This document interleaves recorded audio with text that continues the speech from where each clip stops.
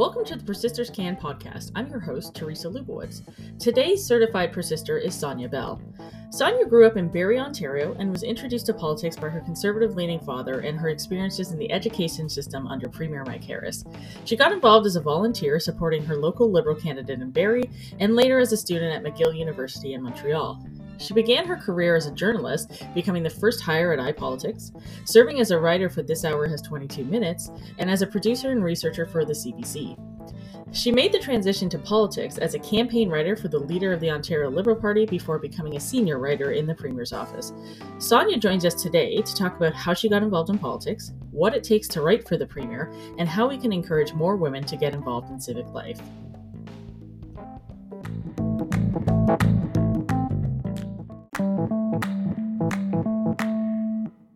So I want to start at the beginning, which is where did you grow up? I grew up in Barrie, Ontario.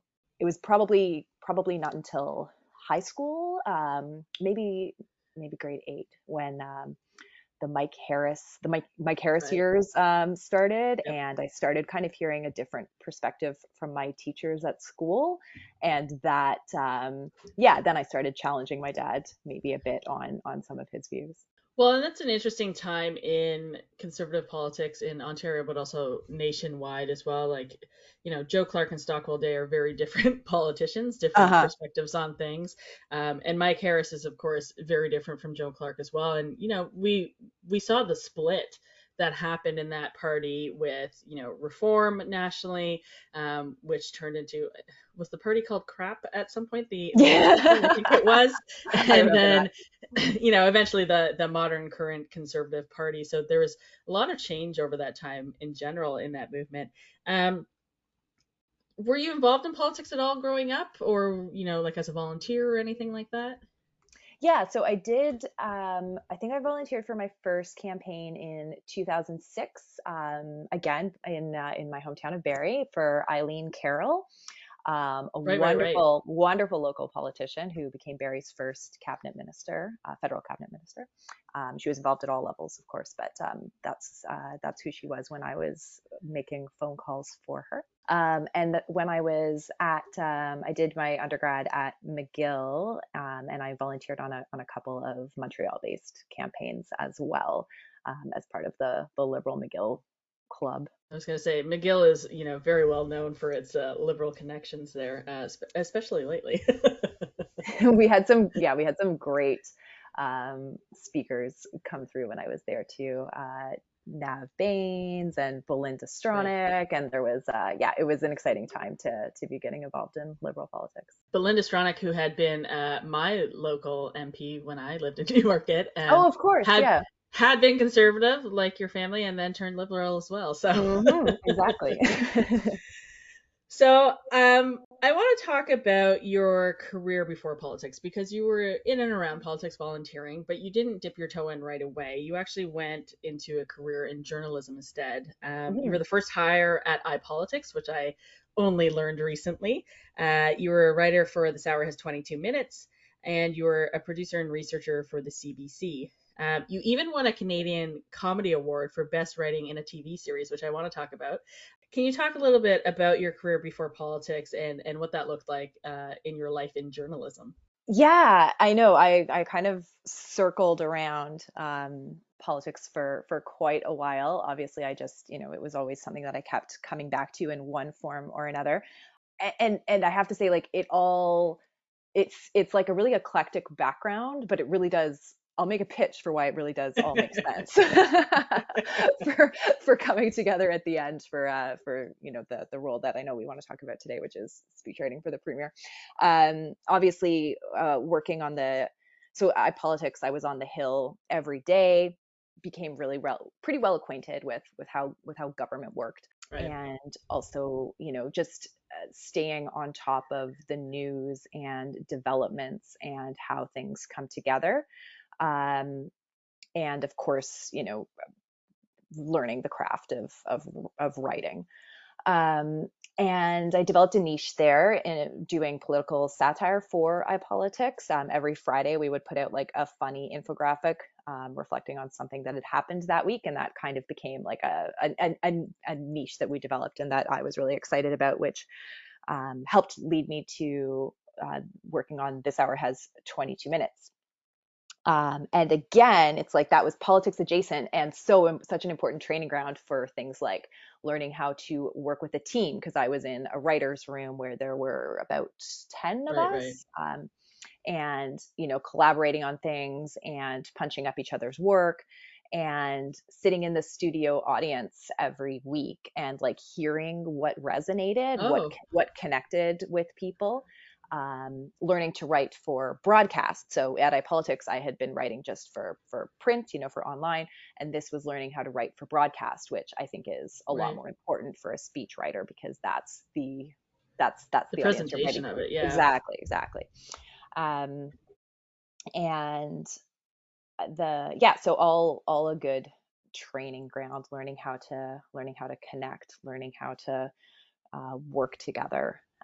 I like the idea of, the writer's room as a thing. Like, this is something we've seen on TV shows like, I don't know, like 30 Rock or whatever, shows like that, where there's a writer's room. There's a lot of nonsense going on in the writer's room, but, Mhm. there's also a lot of work being done, and just this idea of editing each other. Because the first thing I learned writing in politics, but just writing in general, in any kind of professional capacity, is you have to be open to critique and criticism and Yes, editing. You cannot be precious about it. You cannot have an ego about it. Like, that is just part of the writing process. And the idea of a writer's room is like that on steroids, of course, because everybody is just doing that together. Because at the end of the day, it's the final product that matters. It's not, whose pen was on it the whole way through or anything like that. Um, exactly. And it won't be your pen on it the whole way through. And then even no, once, yeah, exactly. and yeah, and then once all whoever, five of you have got this thing on paper out the door, and you're so proud of it, the speaker is still going to isn't going to read Right, it word for exactly. word, or if they do read it word for word, honestly it's not as good. Like, you as the writer might be really proud that they read it word for word, but they need to lift it off the page, they need to throw some sentences around. Like, that's where the Right. magic comes from. It's really funny because I'm thinking of, a very famous political show is The West Wing, and a very Hmm. famous writer of that show is Aaron Sorkin, who very famously does not allow anyone to edit or change his words, Yeah, including the actors. It has to be delivered as written, only that way. No ad libbing, no playing around in a fun take at the end. And it's just so opposite of what a normal writer's room is. And I can imagine on the satire side and on the comedy side, like, that's so important because you need to be bouncing off of each other's energy to create these really great ideas. I want you to talk about the parody you wrote, because I don't know if you knew the, like, obviously there was a lot of views of that piece, listens to that piece, but like, I was at the time in the Ontario Liberal Party office, and we listened to that thing on loop. Like, we loved it. did you we really? const- we constantly listened to it because it was so funny. And also, so the parody was based on the song by Lord, which was really big at the time. Yes, And so we Royals. had already been, listening to the song Royals all the time. And then this parody came out that, as liberals we love because it was making fun of Tories. Even if they were, I think it was directed at the federal Tories. But we very much enjoyed that. It was just very catchy. And just, can you talk about the idea of how to write a parody? Because, as Canadians, we think of Weird Al as the master of parody, but there's a lot that goes into it. Can you talk about how that came about and why you think it was so successful? Yeah. Well, I'm so excited. I didn't know that you had listened to it on loop. That's really cool. Oh That's yeah, very oh exciting. yeah, it was very popular. Yes, we called it Tories by Board, of course, based on Royals by Lord. And yeah, the way that came together is, again, illustrative of the writers' room process, where it was the show's producer who, like, just who, as I remember, just kind of like walked in one day and was like, "I got it, bored, Tories," and like we all understood exactly what he was saying. And he pointed out two of us and was like, Mike Allison and myself, and was like, take this on. And Mike is a pretty talented musician, so he was kind of playing around on the guitar with it. And I took on the research element of it, which I'm a big, I think that's for me, that's if I ever have writer's block, it's because I haven't done enough research. Yeah. So I just started writing down. This was, oh, sorry, I didn't give the context for it. This is the Senate scandal. This is Right. like the glory years of political satire, in my opinion, because once 2016 hit and Trump was elected, there was satire A became whole different very, vibe. Yeah. very difficult to write. It was really hard to exaggerate. So this was the like Mike Duffy, Pamela Wallen. So just started writing down everything that we could remember about the Senate scandal. Like, okay, Pamela Wallen, she went to Punta Cana, like this, and just started getting out lots of words and phrases that we could try to piece together. So that's how we put the song together. Is that what you won the comedy award for? Was it related to that, or was that like a season's work, or what was that? Yeah, it was a particular episode. And I think my contribution on that episode had been, if I'm remembering right, had been an Amazing Race parody where I had Pamela Wallen and Mike Duffy sending in their audition tape for the Amazing Race. Amazing Race Canada. So we, again, just combining kind of the two biggest news stories of the week, which was Senate scandal stuff and Amazing Race Canada auditions. That's yeah. So it was the group of us who worked on that episode that won the award. I always find it interesting when people cover politics, either as journalists or also, in your case, wearing both hats as somebody doing parody of it. Is it hard to get involved in politics or stay involved in politics after that when you've been making fun of it, see how ridiculous it can be, and all those sorts of things? Given that experience, how did you make the leap sort of into paid political work after that? I did, like you're describing, kind of go through a few different phases. Like when I was covering politics, there were times when I felt so exasperated that my only outlet was satire. Right. And then yeah. And then once I was on the satirical side, I loved it. We had so much fun together in Halifax, but eventually was like, maybe I want to do something. Maybe I want to get involved. Maybe making fun of this every week is not for me. So Fesh Agreed, the speechwriting firm, I had done some freelance work for them before, and they approached me and said the Kathleen Wynne campaign is going to be looking for a writer on the campaign in 2014. At that time, we didn't know for sure if there was going to be an election or not. It was depending on whether the budget. Yes, because it was a minority at the time. Exactly. So it was all kind of up to Andrea Horvath, and we didn't know where it was going to go. But I jumped at the chance. I was like, Kathleen Wynne is the number one person in the country that I would be interested in taking on speeches for. Were you at the Liberal convention, like the leadership convention, where she gave her big speech? Yeah, so I was actually on what we call Team Neutral at the time, running the convention, and I was the one who got to hit send on the results and things like that out to the public. And so this was at the old Maple Leaf Gardens. Yep. And it was a big arena, and there was I was literally in the referee's box, which was a great view because I couldn't get crushed by the crowds. But I remember watching that speech and just going, oh my God. It was the best speech I'd ever heard in politics, probably still the case now. Yeah. So I was in the room too for in my journalistic capacity with iPolitics, and was similarly blown away. I mean, just as a queer woman, I was really I had always been excited about the fact that she was running, and then to see her speech and how she took on it was such a core part of the speech. Yes.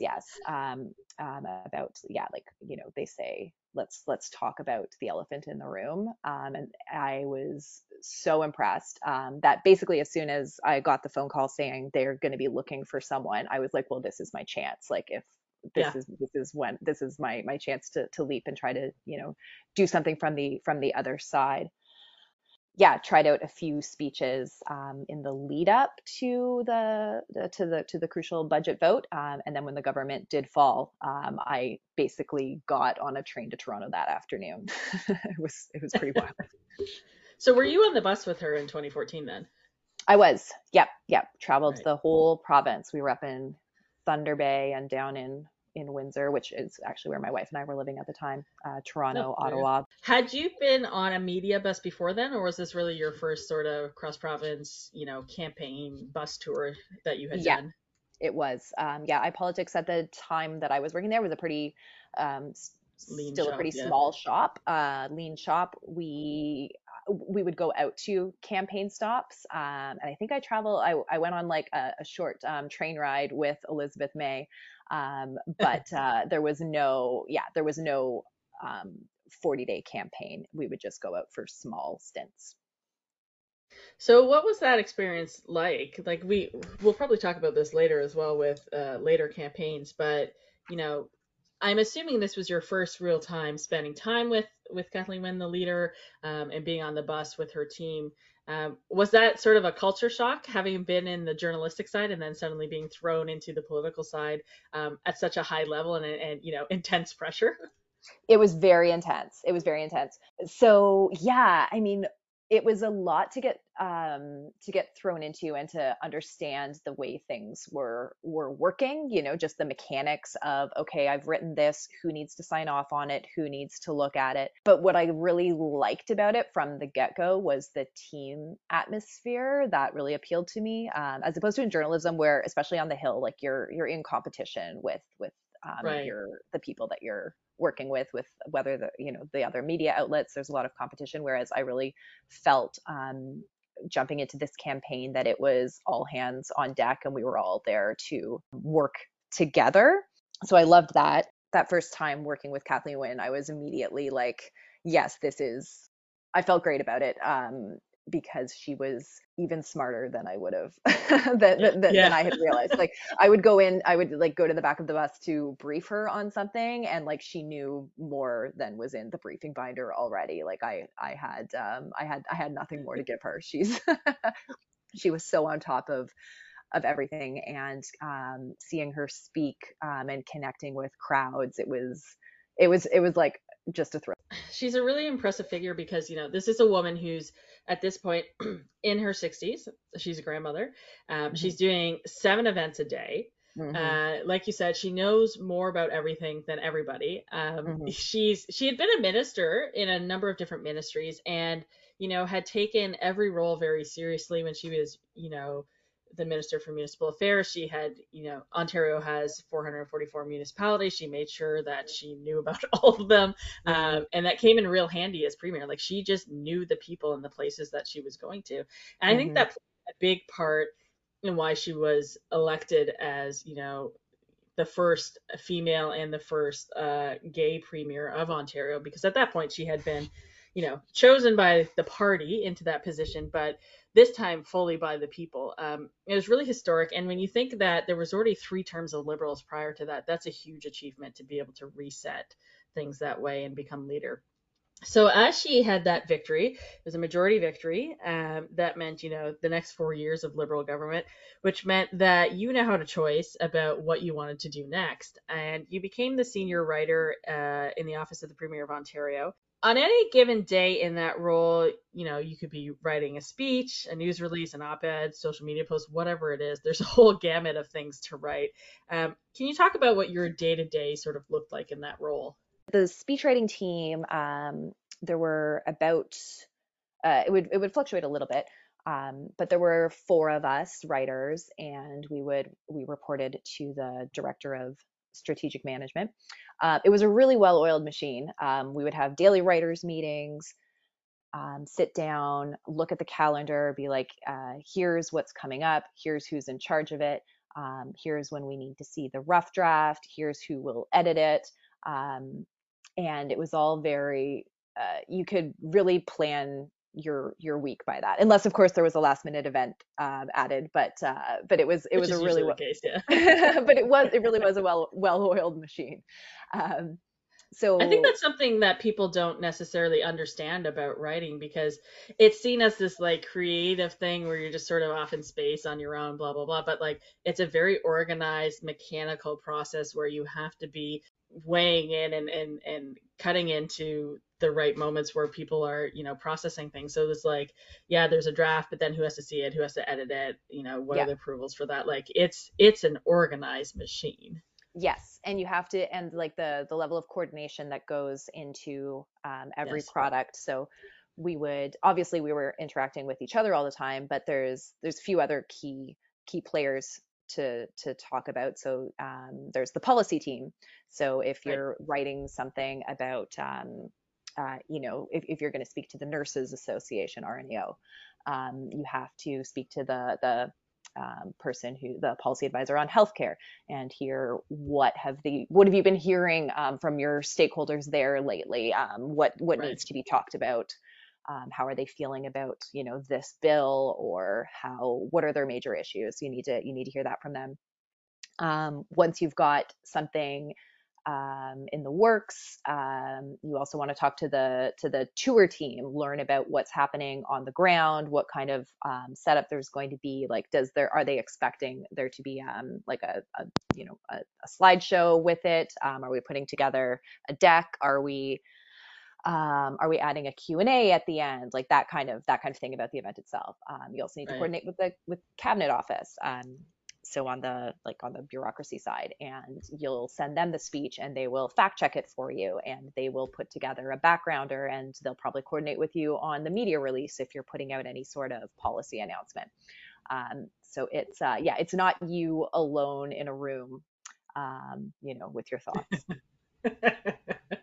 Can you talk a little bit about, you've mentioned a number of different products there, and we call them products in government. Mhm. Can you talk about, the difference between, obviously people know what a speech is, but can you talk about the difference between, say, a backgrounder, a Q&A, a media release? What do each of these different things look like, and what do they need to contain? Yeah, so a media release is going to be about one page with the highlights of a new policy announcement. So that's something that obviously from the title is going to go out to the media, to the journalists, to be like, here, this is this thing that we're doing. It might contain some quotes so that they can really easily throw the quotes in there, and it might contain any key information about like when the new policy is going to start, and why we're doing it. And a backgrounder would be a much longer Mhm. thing. So if you are that would you wouldn't do a backgrounder every time, For everything, um, yeah.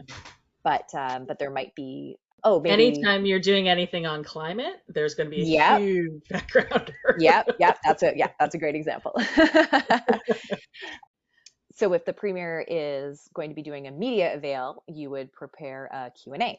And that would be anticipating the questions that she might get from the reporters and providing suggested answers. And that was where my journalistic background would come in handy, Really because helpful, yeah. I usually had a pretty good idea of some of the holes that they might try to poke in what we were saying, or some comparisons that they would try to make, and try to get ahead of that by giving her a suggested Q&A. And would you work with the premier's issues management team on a QA? Would they sort of Yes. weigh into what they think is Yeah. going to come up? That's a great point. That we did go back and forth with them quite a bit, particularly during elections. But yes, they would also be invaluable when we were doing a more hot topic event. So you were working on the writers team, and you were talking about how it's about four people. Can you talk about how big the broader premier's office is? Because there is a lot of people who work there. We've sort of Hmm. briefly mentioned policy, and we've mentioned the issue shop and all that, but how big is this operation that you're working within? Yeah, and the tour shop, and then there are like the comms to The help to comms plan planners, yeah. events. Yeah, comms planners. Yes, and then of course, the people that you're reporting to. So, oh man, I'm going to throw out a figure. What are there like 40 to 50 people I that would work in the think, yeah. premier's office? I think that's about right. They don't There's even also work in all the same building because there's so many of no, them. no. On our floor, we had the comms planners, the policy planners. Oh, we also had the correspondence team. Yes, huge. Yes. So the correspondence team would obviously be answering any kind of communications that would be coming in, letters from the Yeah. general public, but Emails. also organizations as well. Like you mentioned Hmm. RNAO earlier, so like frequently organizations will write in a letter about an issue of concern, a piece of legislation, something like that. So there's an entire unit just doing correspondence. There's your team that was doing speech writing and related products. There's the comms Hmm. planners who are doing planning out things at large, deciding what might be a good announceable when, all that kind of Hmm. stuff.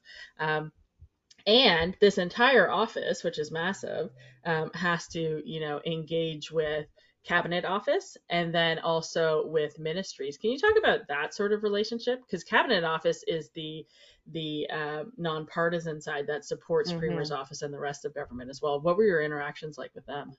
Yeah, we would meet with them every week and similarly go over the calendar. And they were um, also a very well oiled machine. They stick around no matter who the premier is. Um, and so they know the lay of the land. They look at the calendar and they're like, okay, so I see this event. You're probably going to want a QA. You're probably going to want a media release, and are you going to want a backgrounder? And they knew our schedule. We coordinated very closely on the schedule, and we would be sending products back and forth quite a bit. We would weigh in on anything they wrote. They would weigh in on anything that we wrote. Definitely their fact checking I found super helpful, especially coming from the media world where cuts have meant that fact checking is Right. few and Yeah. far. It was amazing to me that I could send down a 1,000-word speech, and they would like bang bang bang send it back up to me with with some suggestions about like, well, actually you probably want to say it this way. Oh, this isn't you got the date wrong here. Like it was super helpful. Yeah, I think people, on the outside don't necessarily understand the importance of the bureaucracy and how much work that they do. I've come at it from the angle of working in a ministry, and there's always a deputy minister's office who helps support what is going on, whether it's comms policy, whatever it is. Some offices they might do the initial draft, some you might do it, and then they fact check whatever Hmm. the arrangement Hmm. is. But they are that permanent structure of people who have a lot of expertise and support you as you go on, and then we are the political layer that comes in and is trying to achieve the political objectives of the current government. So there is, a difference there, and there's an importance for both of them, and there's a lot of collaboration to make sure that we're, doing good things for the people of Ontario. I want to talk about now. What are some of the specific skills that you need as a writer? We talked about organization actually being very crucial, but what are some of the other skills that you need to hold that kind of role? I really think research the is it was Yes. was crucial.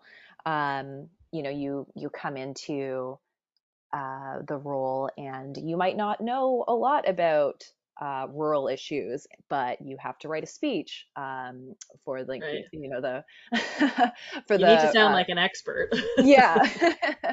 um, for if you're addressing rural Ontario Municipal Association, there's lots of so you don't know what you're going to get assigned, and you have to become an expert in everything. So research.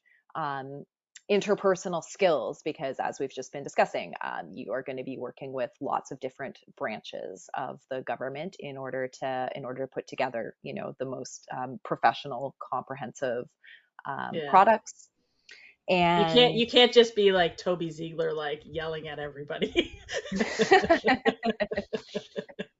There is some interpersonal relationships to build there. yes, absolutely.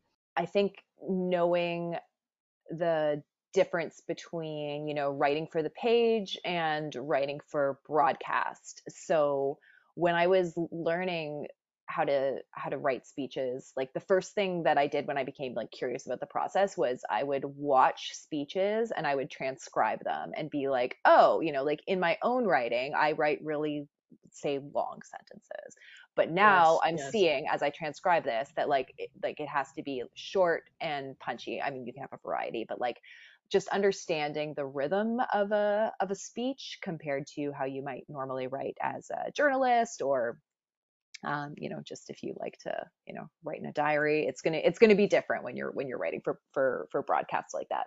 And a really up to date understanding of news and current affairs. Right. I think that, yeah, my news background helped with that. But yeah, really, we would have CP2 for playing in the premier's office, because you Pretty just much needed to nonstop. know, Yeah. yeah, you needed to know what was going on. You needed to know how things were being perceived. You needed to know how to respond to it, because there's that strategic element to your writing. For sure, yeah. Uh, Like you're not writing into a vacuum. Again, you're not sitting in this room alone just writing for yourself. Like there's an mm-mm. environment that you're writing for. Yeah. Yeah. And then I think the last thing I'd say is, like, you have to believe in the cause. You know, It helps the for sure. you can't like the work is, it's pretty grueling, especially during a campaign. Yeah, you have to believe in the cause, in order to, write your best, and just in order to keep up with the pace. But I found, if you're working on something like OHIP Plus, which was our program to provide drugs, free prescription drugs for kids.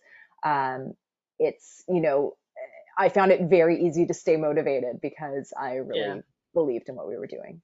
I think I'm thinking back to, the things that I got to write about in government, and I would have to say, probably the two that really I connected with the most were anything on homelessness, and then anything on rent control as another way to make sure people do not become homeless. Mm, Yeah, when you feel the personal connection to the issue because it's something you're passionate about, it makes a huge difference with what comes out on the page. I want to talk about basically the most high profile writing assignment you can get as a writer in politics. Campaign speeches are, more or less the same thing. You're sort of riffing off a different theme every day. But the one really big speech that comes out when you're in government is the speech from the throne. It's a speech that opens, every new session of the legislature. The lieutenant governor is the one who reads it out. It's not actually read out by a politician, but it lays out the government's priorities for the time that they're going to be in office. It's basically the blueprint from which everything else is drawn for the governing cycle. The budget speech is really big as well, and that's something the finance minister gets to give. But the speech from the throne is the thing that everything else comes from. Can you talk about what it was like working on the speech from the throne? And, again, you've been talking about broadcast. What is involved taking something from a blank page to, a televised speech? oh, that was a great. I loved working on that speech. It was hectic. I had to have the first draft done in, I think, 48 hours, and this is a long speech. Like, Oof. this speech is about, I think it's about 25 minutes. Yeah, yeah. Definitely that's like thousands and thousands of words. You're into the double digits of pages for sure. Yeah. It was really honestly, it was really satisfying to write. It kind of felt like, so this was the one that I wrote was for March 2018. Right. So And it was an election type throne speech, right? it Like this is was really important. it was, and it felt to me, it kind of felt to me like, like in university, how you like prep for a final exam. And then if you have prepped well enough, it's actually really satisfying to write that final exam.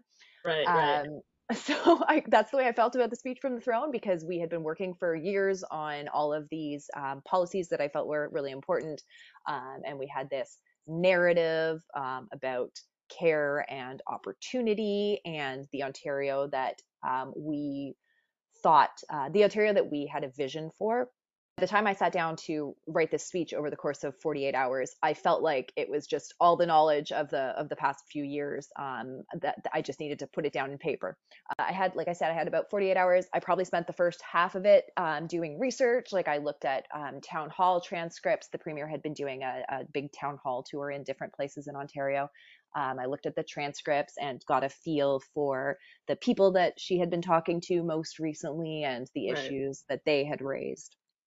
Tried to bring together a story. I'm really big on anecdotes. A lot of speechwriters are. Um, Right. as a way of telling the story. Yeah, so probably half my time was research and half of it was writing, and then of course goes through quite a long process that ends with getting the premier's sign off. So where was there anyone else sort of, before you were starting, were they like, here's a list of things that needs to go in here? Was that sort of the genesis of it, or were you really just like, let me think about what we have done over the last few years?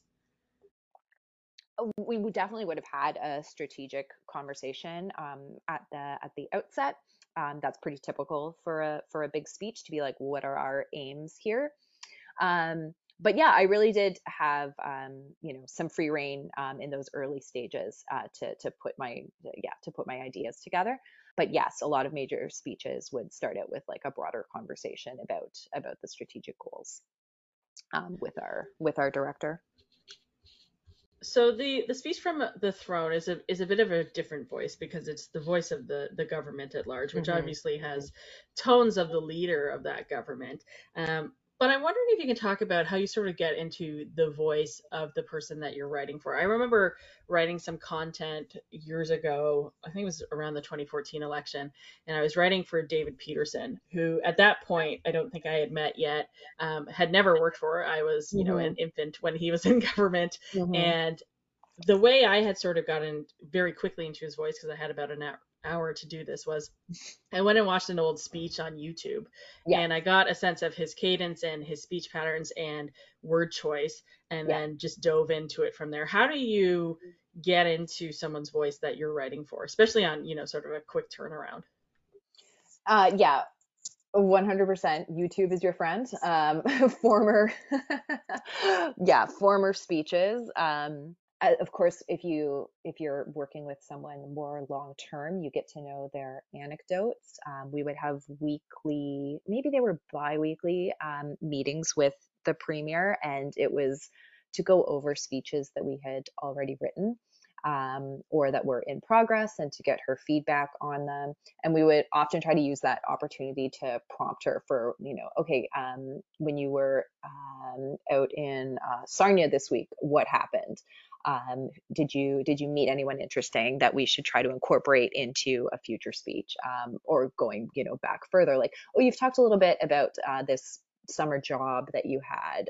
Can you tell us more about like that teen period for you? Can you tell us more about like your parents? We would try to build up our own knowledge of her and her background, and whether that was deep past or whether it was just the last week, because you never know when you're going to be working on something where an anecdote like that will come in handy, or where you to have context for something that she's saying, or something that she's announcing.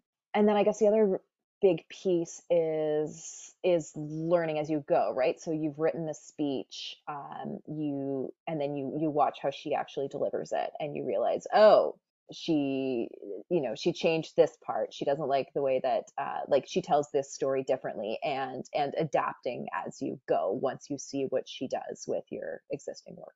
So, from this period, we had the speech from the throne. We were having, a concrete end to that period of government, because there was a scheduled election coming up Yeah. in May of 2018, and you joined the writers' room of the campaign. So we were, in a building downtown. We were the lucky few, because we were writing. We actually got a room with a door. Can you talk about what that experience was like? This was also a campaign. I want to sort of, couch it this way. This was a campaign where the leader was in her second full campaign. She was very, very experienced, and she wasn't really reading from speeches anymore. It was essentially, a stump speech with some stuff added in for the particulars of the day. Can you talk about writing in that sort of environment, where you're not writing, a full speech where the exact words are going to be spoken? You're sort of giving an idea to the speaker. Yeah, that's right. So you write it more bullet point, and that was becoming true in the kind of in the late stages of the government anyway. That she was requesting products that just gave her more of an outline rather than a full speech. Again, she just so we ended up designing a few different kinds of products. So just like a headline with some bullet notes, Sometimes we would even just give her, I think we called them like a cover, Cover where we would note? Cover say, note. I think it's cover note. that's it. Oh, that was it. Cover note. Where we would say, Premier, like, this is where you're going to speak. Like, here are like 6 main points to include in when you give your remarks, and it could be as brief as that. Working on the central campaign too, we also had quite a bit of we would produce products for other candidates. So there was a lot of what you're talking about, just quickly trying to learn someone's style, because you might be sending products out to different parts of the campaign. How much time do you have to write a speech in a campaign? Like, obviously in Premier's office, it's very tight and busy all the time, but a campaign is on a bit of steroids, and Mm-hmm. it's, like, okay, this is the speech this morning, have it to me by 2 kind Mm-hmm. of thing. Like, is that what it looked like? Yeah, it definitely. Um, the good thing about a campaign is that you really do have like one clear message of the day. You're not going into the same amount of technical detail that you would have done in the premier's office for an announcement. Um, but yes, it is. Your interpersonal skills really come in handy, because you might literally have to run down the hall and be like, I understand the premier is giving a speech at 2 p.m. Can someone tell me what it's supposed to be about? And then run back to your office to try to type something out. And then at 12 p.m., the topic might change. So it's very fast. But there's a lot of repetition, so that I think is what saves you. I'm wondering if you can talk a little bit about, unplanned events that weigh into the campaign, because when something, happens out of the blue in government, there's a bit of time to respond. One of the speeches I did for Kathleen Wynne during the campaign was on the steel tariffs that Trump suddenly introduced right in the middle of Yeah, her yeah. campaign, and we had almost no time to respond to that. Were there other instances that you had to work on during the campaign that was, something that came out of the blue?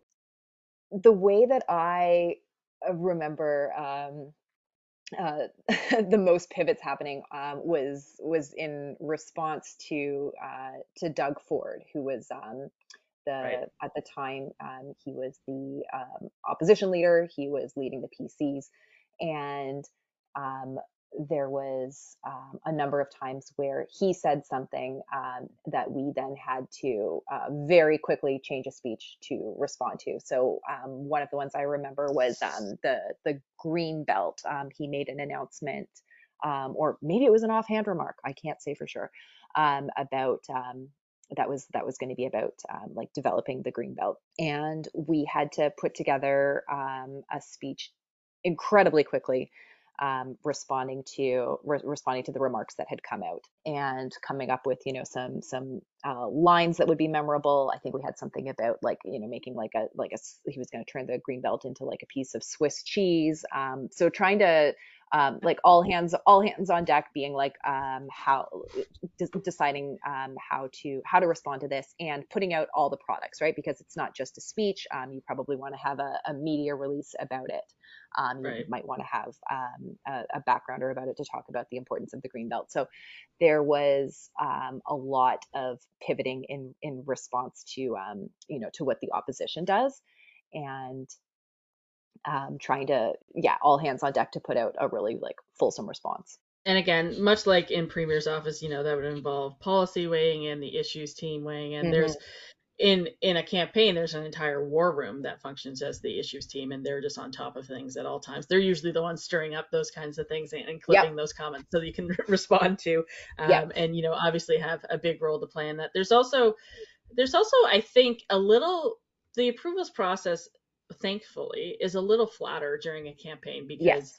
you have, one, everybody in the same building, which is helpful, but Mm-hmm. two, there's a lot less people involved, and it's just, we got to get this out. Do we have the key sign-offs? Great, go ahead. Can you talk about sort of the interactions you'd have, in sort of getting a bunch of products for an announcement over the line? Yeah. So this is where translation I found was really helpful, because Oh, there really yes. was a there really was a drop dead deadline, because you couldn't ask the translator. You had to give the translator enough time. You'd finish a product. Probably in the context of a campaign, there would be several graphs or several lines that had already been approved.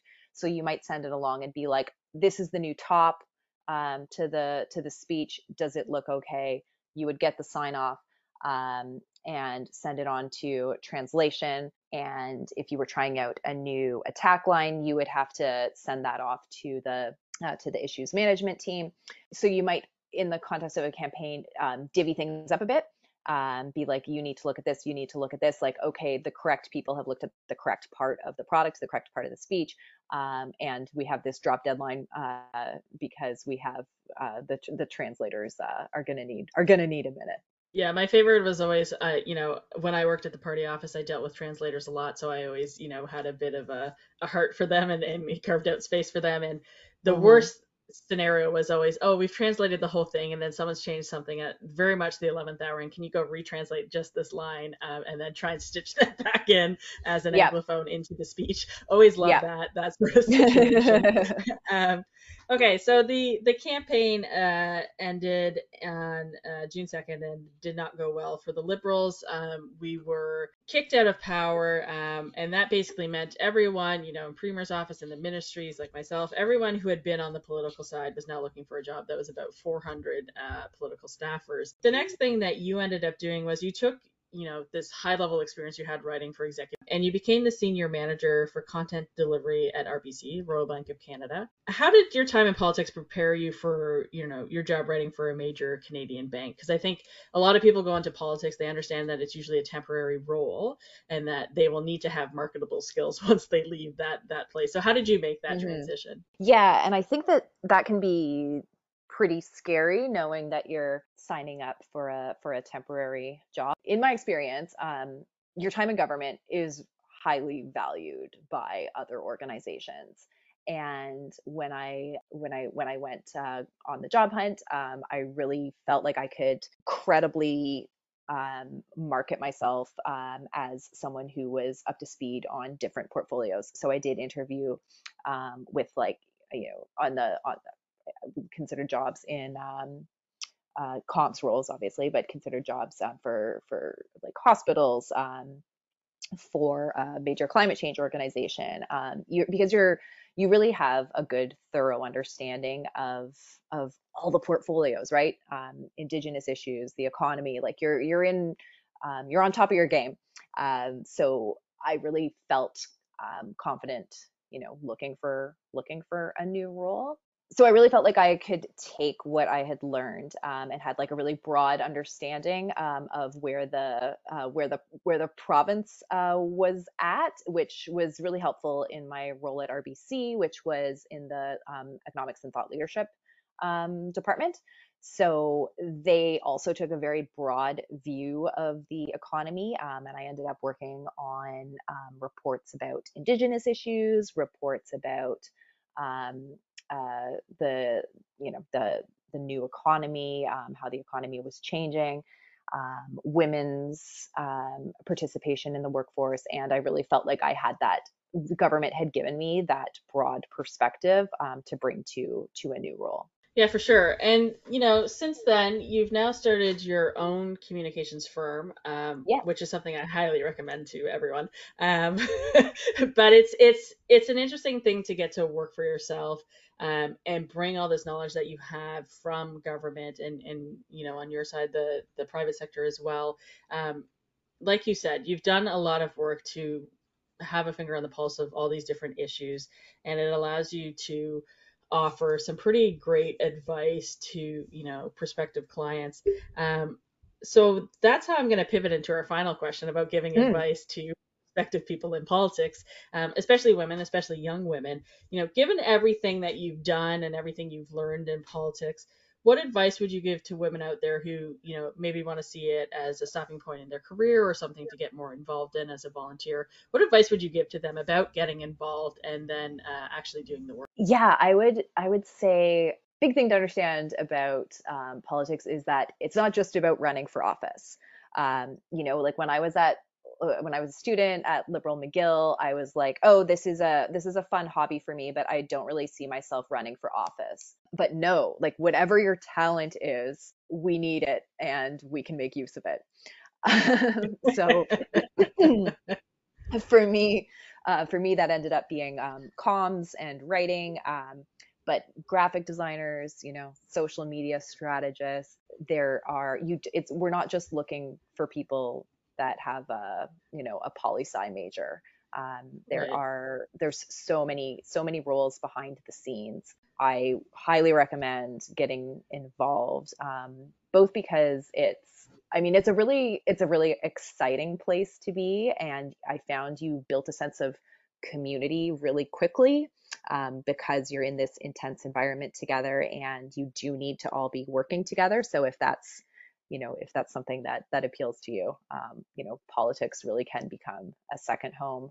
We would have, do you remember like the quarterly meetings that we would have in government, the all team meetings? Yes, I would only half jokingly refer to those as church, that we were like going to church. It's not just a bunch of extroverts, it's not about getting on stage and making a speech. I am not one. Yeah.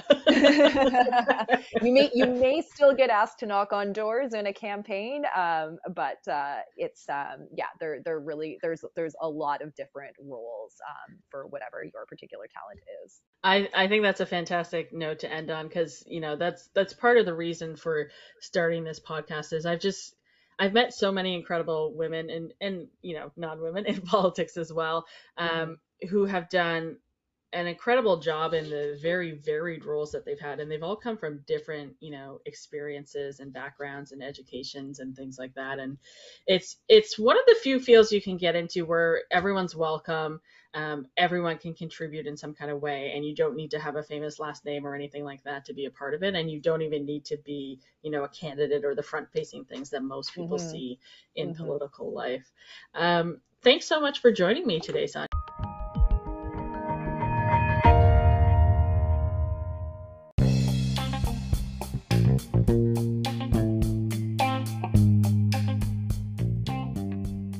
The Persisters Can podcast is hosted and produced by Teresa Lubowitz. Our theme song, Trailblazer, was created by 4-time Emmy-nominated composer Guillaume.